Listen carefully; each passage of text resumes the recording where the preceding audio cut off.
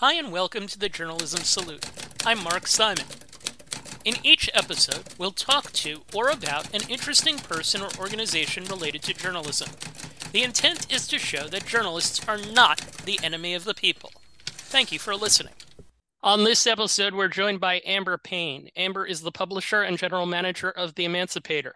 The Emancipator is the reimagining of the first abolitionist newspaper for a new day, explaining and exploring solutions to racial inequality.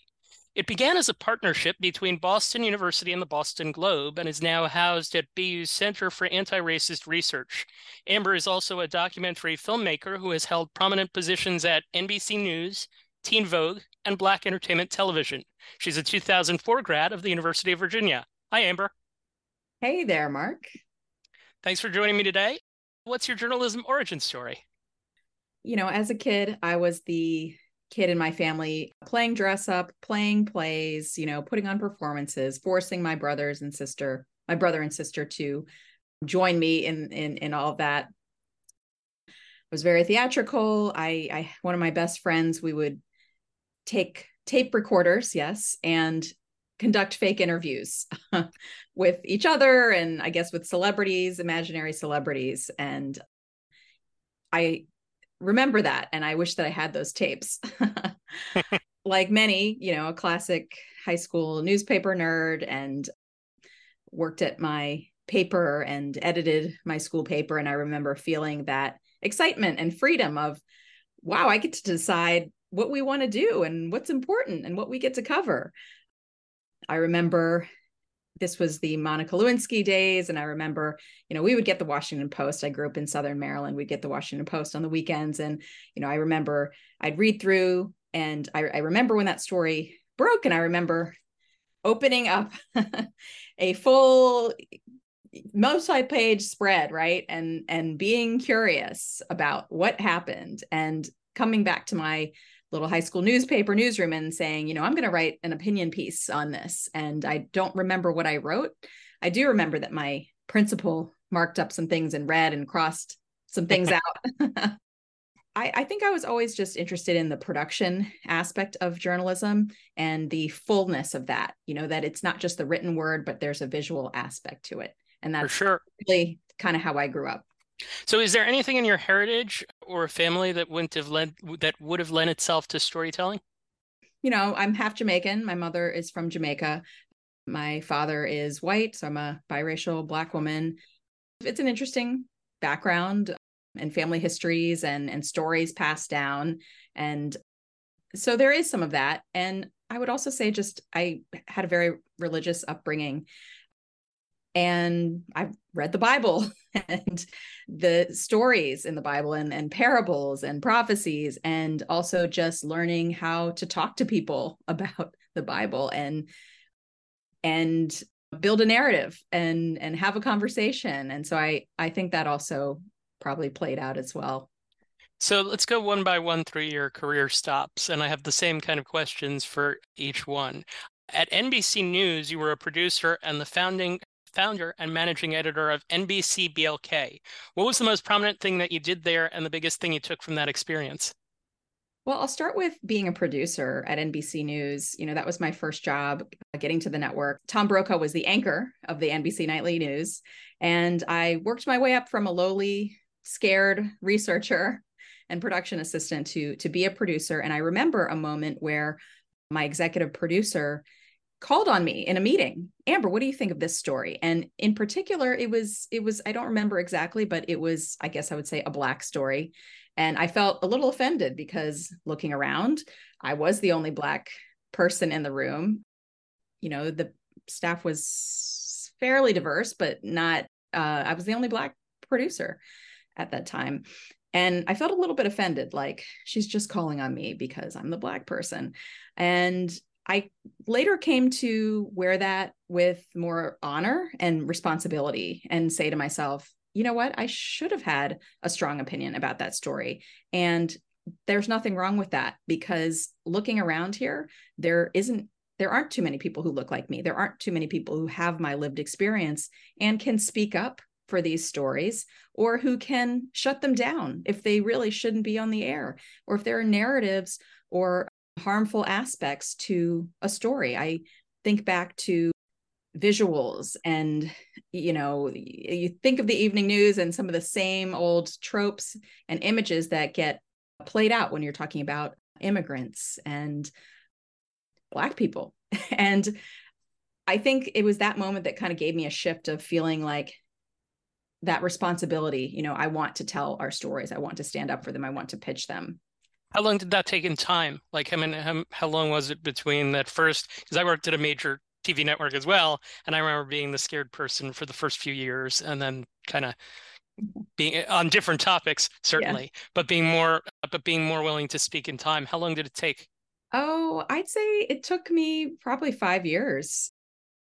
Probably maybe by the time I was an associate producer and I felt a little more confident about speaking up for my stories. But it was still something that I've always struggled with. I continue to grow. I mean, I continue to look at other parts of my career and say, you did better there, but you didn't speak up that time. And I'm trying to continue to hold myself accountable for that. So, what was the experience that you had with NBC BLK?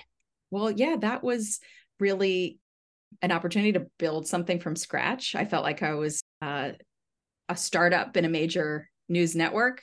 I had my corner where I could kind of be in my lab, and I finally got to not pitch stories, because I was the editor. I got to decide what we did. And all those stories that I wanted to do on a 22-minute broadcast that I'd get a minute 50 for, I could do those. I could do those at NBC BLK. And so I think I learned to stand up for the story and to trust myself. Again, about speaking up, I think there were just moments where I was learning to trust my news judgment.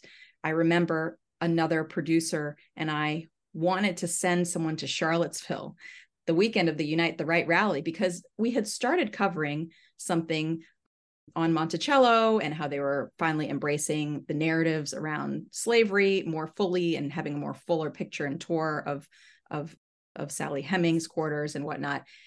And our editor said, no, we're going to cover, we'll see what the wires get. We'll see what the local, affiliate gets.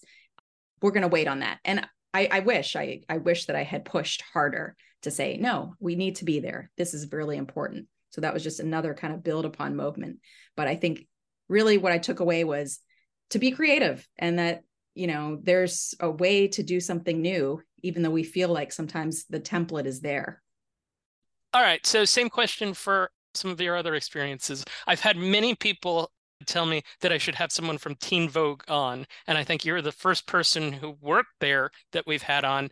What was your experience there? Cool. Teen Vogue, also just breaking the mold. I was the executive producer at Teen Vogue, so I was overseeing the video team, and I would partner with the editorial team, they were all incredible. They were all younger than me, and I was like, I'm not even that old, but they're all younger than me.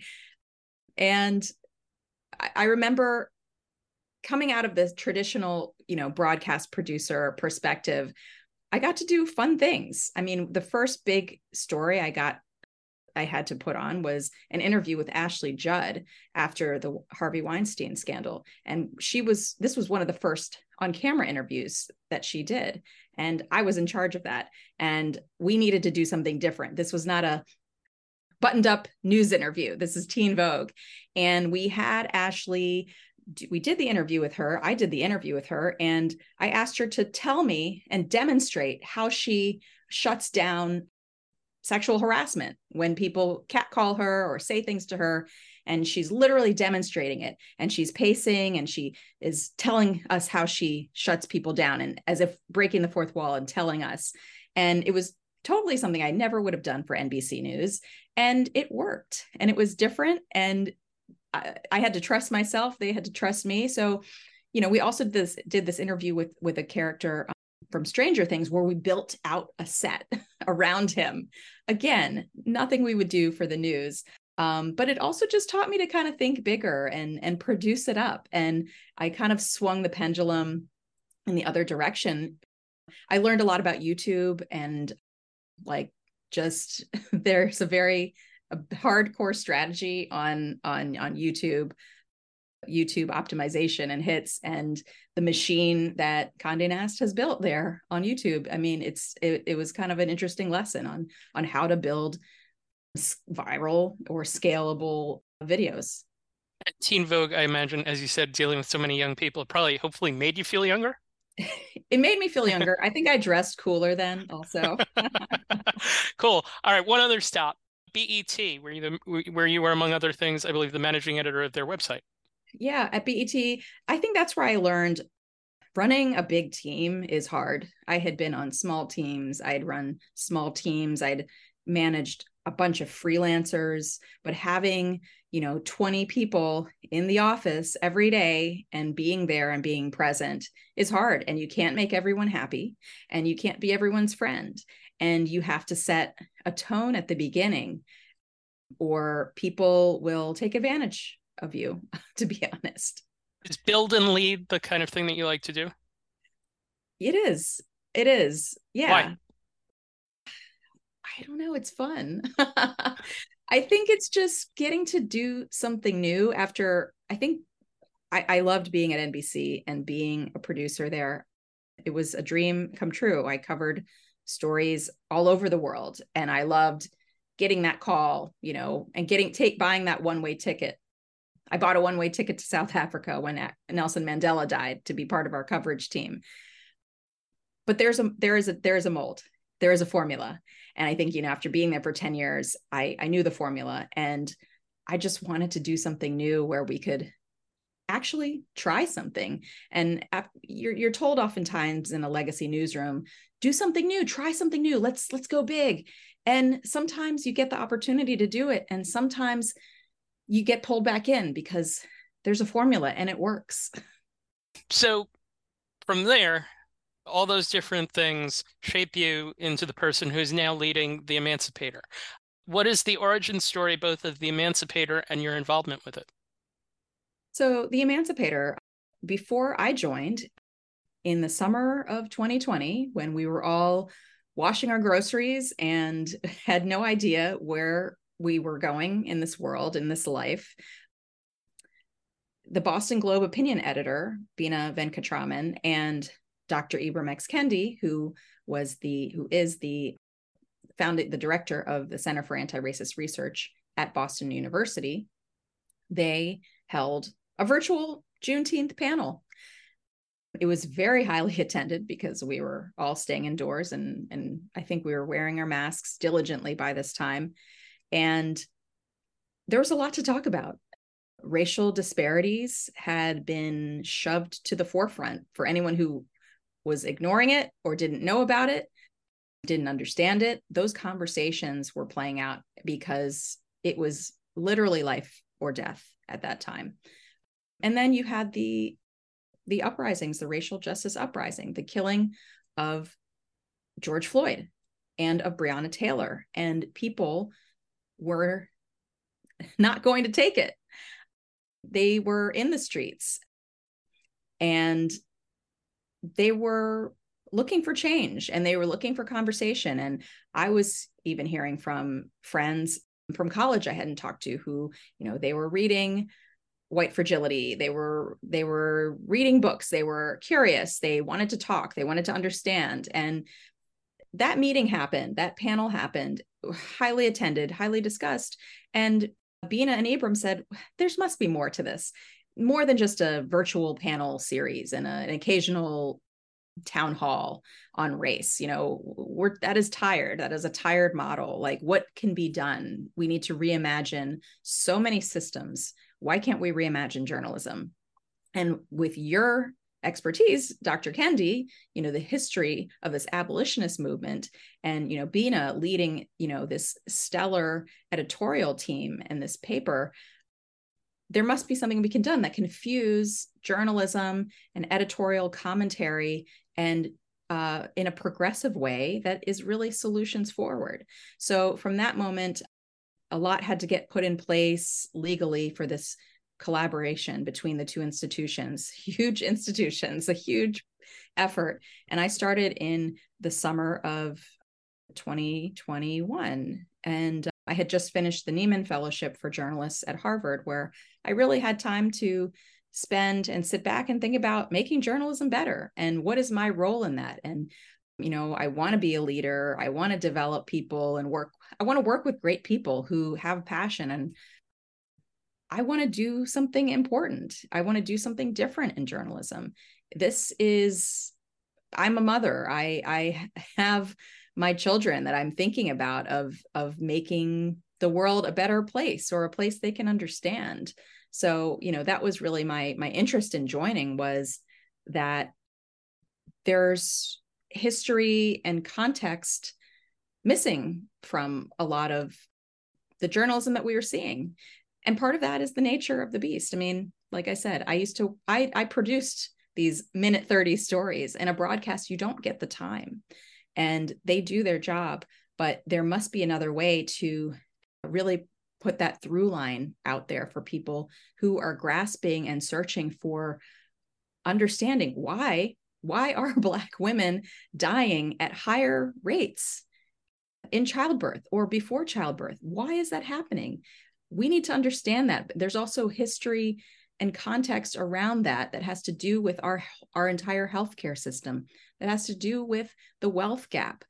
So all these issues are so interconnected, and that's, part of what we really hope to do with the Emancipator, is to show that and to explain that. And it's almost this domino effect where one thing, you can't separate one thing from the other. You can't say health disparities and health equity can also be a climate justice conversation. They're all connected. You mentioned history and context, and I was watching a video commentary from Ibram, who, as you mentioned, head of the BU Anti-Racism Center, and I noticed that there are a fair number of these on the Emancipator. He says to be anti-racist is to recognize racial equality, that no racial group is more dangerous or safe. No person is dangerous or safe because of skin color. And to emancipate to him means emancipating the national consciousness from this thought. The piece had a lot of history. It had a lot of context in it. It had a great ending. Follow the evidence. Stop following me. And I mentioned that with the idea that you have these video pieces, you're now in year 2, hundreds of print pieces published, a newsletter with a large subscription base, dozens of events, journalism awards, now fully with BU. All of that to say, how do you come up with the ideas for the different projects and the stories and the videos and the things that we wind up seeing? Ooh, well, when I first started I had a founding co-editor, Deborah Douglas, an amazing journalist that I got to be in camp with and in thought partnership about how do we build something new. We came up with 8 pages of ideas for different series and different kinds of explainers. And, at the end of the day, we had to launch and we had to get started and we had to start seeing what resonated. So partly there's a bit of a foundation, if you will, where we knew that we want to do explainers because people have questions. They don't understand how we got here. And there's a way to show people, I think about redlining and explaining redlining. And I had a family member who, was very high up in his company in tech, and he didn't know about redlining, and that's okay. Because we need to talk about it and explain it and not make people feel like they can't ask those questions. Video, we have been looking at scholars and experts mainly, but we also, it was Ibram who knew about a woman named Joanna Schroeder, who we asked to pen this essay, A Letter to My White Sons. And that's, Ibram had seen an essay that she did go viral talking about a real life experience of seeing her sons scroll through and just kind of like these posts that were borderline white nationalist, and having to have that moment and that pull aside with them. So some of it, these ideas come from our team. They come from Dr. Kendi. We get a lot of pitches. We work with contributors. We don't have a staff writer at this time. So we look at news pegs, we look at history and say, is there a historical event or anniversary that marks more than just this day in history, where there's something a little to take it a step further that makes it more relevant for people. And it's not necessarily just Black America. You had the Vincent Chin series was one thing. There was a recent piece about the census and how it categorizes Middle Eastern and Northern Africa people. Is this something that you're, I guess, building on as well? Yeah, exactly. Toxic racism impacts us all, Black and white and Middle Eastern and Asian American. So I think that's also part of what we're going for, is even though we're approaching this through the lens of abolition, of the abolition movement, of the civil rights movement, we're looking at these other marginalized groups and how they're impacted and how their history has often been buried. That's what I was really thinking about as I was getting to is the story of Vincent Chin. And we thought it was important to do this story, this series. And it's actually a little different. It's a series of essays and poems by Asian American writers to commemorate and to talk about that horrible history of Vincent Chin, who many maybe haven't heard of.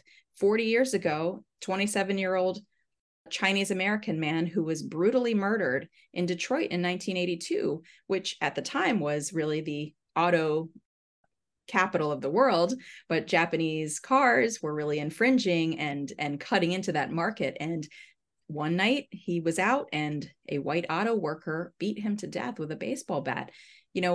We knew that there would be anniversary pieces telling the history and having a very thorough write-up of what happened. But we wanted to do something that engaged Asian American writers and essayists to honor him and honor what happened in their own way, and talk about how that movement has shaped them personally, but also shaped just the activist movement, something that, a storyline that gets buried. So I think that's a series that we're proud of, because it really came full circle. I mean, the pandemic incited a new wave of xenophobia, and there are a lot of pieces of that racism and discrimination that Asian Americans have endured in the US that go unrecognized. And we saw that come full circle. So that was a really good example of a piece that was important to us. And you talked before about the completeness of things in terms of all the different aspects, and the artwork for that series is important too, right?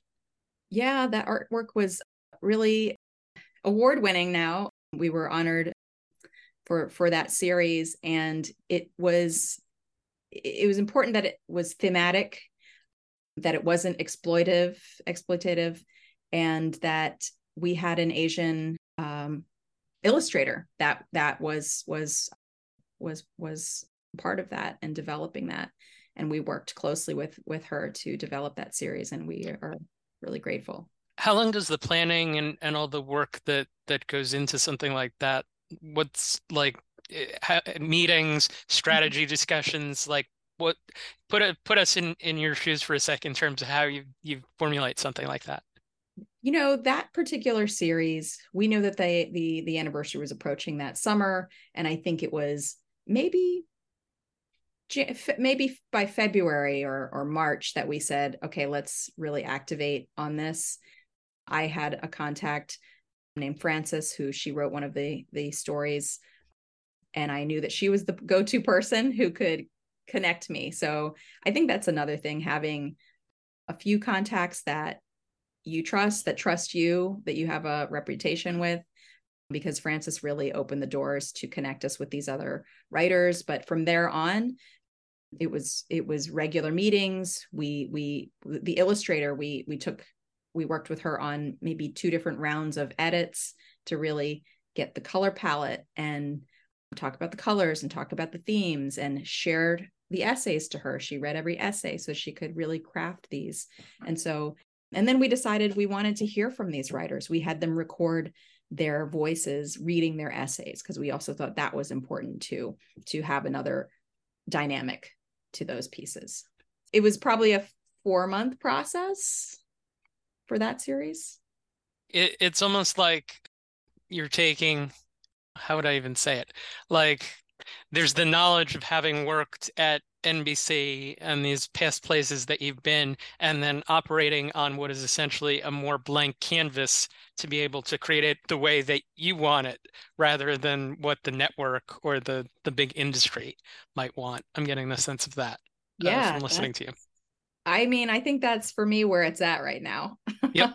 Also. So, what are the best examples of solutions journalism that you've done? You mentioned history pieces and context. What about solutions? So we got a grant from the Solutions Journalism Network to do a series of health equity pieces. And we thought we could do this the traditional way, or we could try to do it the Emancipator way. And we decided to do two of those pieces as health equity neighborhood tours, video tours.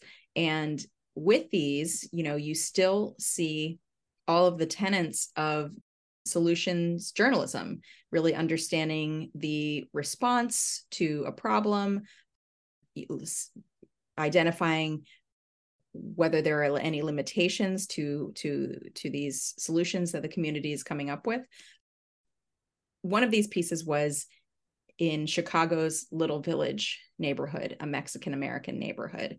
And we partnered with this hood historian, Sherman Dilla Thomas, who is known on TikTok, and he's known in these social media streets. And we worked with him to take us through the neighborhood. We don't know the neighborhood. I'm not going to parachute in here with my, stick mic. Hi, I'm Amber Payne on the ground, and I'm talking to people. Like, let's get with somebody who's in the neighborhood, who knows people, who know people. So through that, we talked about just innovative solutions to community health issues. And when you're talking about the whole health of a community, there are these social determinants of health. So we did talk to a business owner who talks about the economic health. And this is a neighborhood that has a lot of business owners and has been fighting back against gentrification. We talk about how culturally this community takes care of their family. There was an infamous heat wave in Chicago where many elderly lost their lives. But in this community, where these abuelas are oftentimes living at home, part of the family unit, they had the lowest number of deaths. So there are these interesting things that are happening in this community. So that was a different take on a solutions journalism story, to do it in video. And we took you through these different chapters of the neighborhood. We did have a more traditional solutions journalism piece talking about a program in Chicago that was helping to keep people in their homes. And, the housing crisis is a long stretching, never ending crisis. And these women in the community found that people were at jeopardy of losing their homes over, unpaid taxes, and and oftentimes the dollar amount on these, we're not talking about, thousands and thousands of dollars. It's something that, could be doable and possible and accessible to keep them in their homes if there was a program for that. And they developed one, and it wasn't one of where they just wiped away the debt. It was a program where it was in partnership, where they would pay for part of it and that homeowner would pay for the other part. And so that was like a unique model. I think it's important to us to show different models that can be replicated in other communities.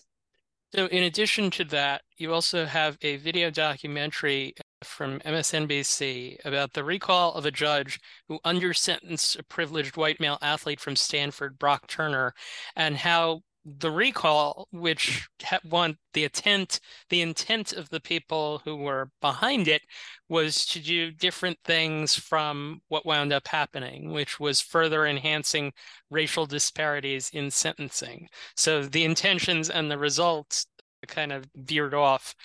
You're doing a series of 4 articles related to this specifically this month. Can you just explain what you're doing?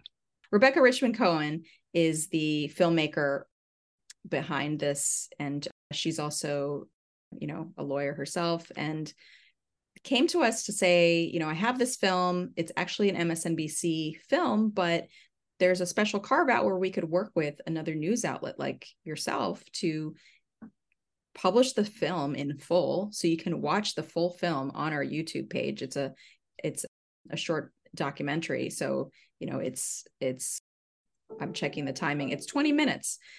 And you can go to theemancipator.org and watch it for the next 3 months. We thought we'd do something that was more comprehensive. I mean, one idea I've had with the Emancipator is I really view us as a digital magazine, and this idea of taking one topic that we really dive into in different ways. So one of those ways would be you can watch this full film and think about it. Here's a conversation with the filmmakers behind it. Why did they do this film? What are some of the issues with it? You know, this piece is called The Cognitive Dissonance of Brock Turner. And then what are the other tentacles there from this case? So we have a piece about how do we address sexual violence without contributing to the harm of mass incarceration? How does restorative justice fit into play here as a possibility instead of just putting more people in jail? You know, it's a very nuanced conversation and argument, and it's going to probably polarize people about like, what does justice look like in that case? It caused me, when I watched it, to think about it in a completely different way, because of course I'm thinking probably at the beginning of it that, okay, this sort of makes sense to try to recall this judge, but that's not how Exactly. it's just not. And that's And what good right, storytelling is, right? Because right, exactly. And you're there with that. And it's just interesting to see the different types of things that you're doing. We've mentioned all these different types of things. One more thing to bring up. I'm looking at 2 recent events that you were involved in. They're somewhat different. One was a gathering of women to talk about breastfeeding while Black. The other was a conversation with Cori Bush. You're scheduling these events. I know that they're important to what the Emancipator is. What is the importance? Well, there are 3 pillars of the Emancipator: the written pieces that we do on site, social first approach. Sometimes we cover something on social media only, and in-person convenings, bringing together community. I think it is our responsibility. We talk about audience engagement as journalists, and oftentimes that's, has in the past been like, well, who's our audience and what are they clicking on and what do they buy at the mall? Audience engagement for us is actually having a 2-way conversation with people and hearing from them and having this more symbiotic relationship with our audience. So the breastfeeding solution circle that we put on in early May, this was based on a piece that a couple of doctors wrote for us, Boston Medical Center doctors who are doing research on breastfeeding disparities.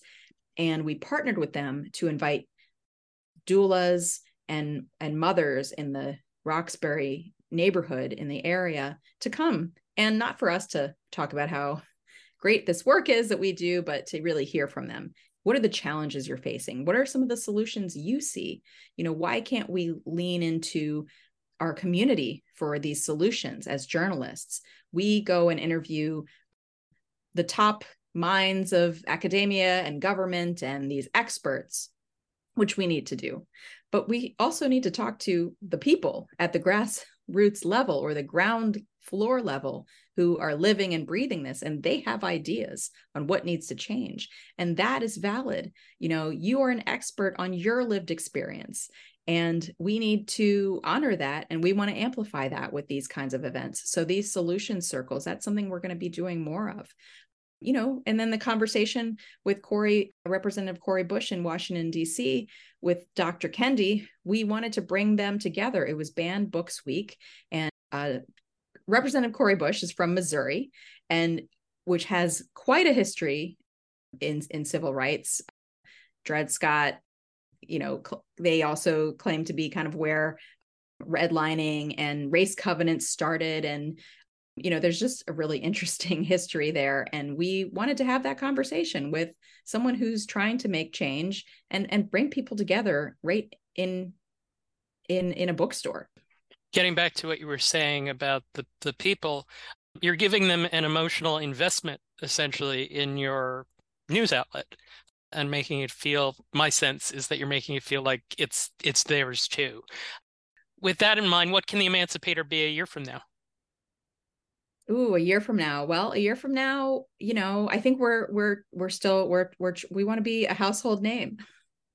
Will we be that in a year? I mean, I think we're building our presence, and our national presence, and we are going to be doing more of these events around the country, partnering with newsrooms. There are a lot of newsrooms who they need content. You know, the Emancipator is going to be, we're going to be amplifying that. The Emancipator is open source, and we want our stories to be shared. We want our stories to be picked up. And that's part of our mission. You know, we don't have a traditional advertising revenue strategy. We're really funded by philanthropic grants and gifts at this time. And we're working through how to really continue to be a sustainable news organization. So we want to be everywhere. We want to do all the things, and we want to make a difference. So I think, to me, it's when people tell me that they're seeing what we're doing, and they see that it's needed and that it's different, because we really do feel like we're filling this void. And what sets us apart is that we have a gap to fill. There's a gap to fill in this media landscape where, you know, there isn't another national media publication that is catering to a cross section of marginalized communities and their allies with this single focus of exploring and explaining solutions to racial inequality. So we want to be the go-to place for that. And I think I know what your answer is going to be for this, but how do you view your role personally as a journalist in today's world? I mean, it's a big responsibility. It's a big responsibility as a Black journalist, as a Black woman. You know, I felt that when I was launching NBC Black, or NBC BLK, we called it both. I felt it. I felt like very responsible for our stories and our people, and doing this right, if you will. So I want to sustain us. You know, I'm going to be taking more of this role as publisher of sustainability. You know, I'm looking for an editor to be my thought partner, since my wonderful founding co-editor, Deborah, is now doing amazing things at the Medill School, building a solutions journalism program. So I'm looking for, you know, that partner, and I want to grow our team. You know, we're going to be twice as large by next summer. We're going to raise more money. We are going to be around. I'm going to speak it into the existence. Yeah, I was going to say certainly a lot of challenges, but it seems like you've stepped up to a lot of them so far in the first year plus of the Emancipator.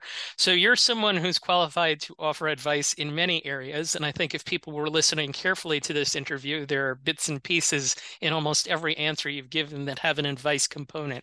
But can you pick one area and offer advice to aspiring journalists who may be listening, wanting to feel optimistic about what they can be for journalism and what journalism can be for them? Write your job description every year. That was advice when I was leaving NBC. I had accepted the Teen Vogue job. I was sure about it. I've been at NBC for 13 years. I need to get out of here to just do something new. And one of my mentors said, you know, what if you could do anything here at NBC, what would it be? Right. I wrote a crazy job description. It was crazy. And I took it to my bosses, and they actually entertained it. Maybe not every single point on it, but it just showed me that you can reinvent your career. And even if that's not in the job description, you're going for a job and there's something in there that you don't think maybe would be your strength, or there's something missing that you want to write it in and write it. And I asked the social media producer who's going to start for us next week, I told her, write me the job description. You've been interning with us. Write me the job description. What do you want to do here? What can you do? And I think it's like, that's kind of boss that I am, is like, let me leverage your strengths also.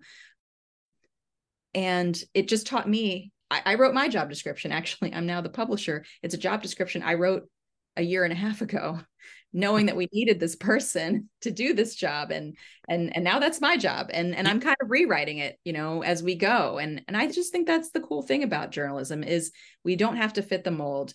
And so decide what you want to do. Look at what you're great at, and look at what you want to learn. I'm learning as I go in this publisher role. So you may not have all the answers, but write it. But as you said, you had some personal power and you spoke the position as you wanted it into existence after all this time that you've been in the industry. The show is called The Journalism Salute, and we salute you and the Emancipator for your good work.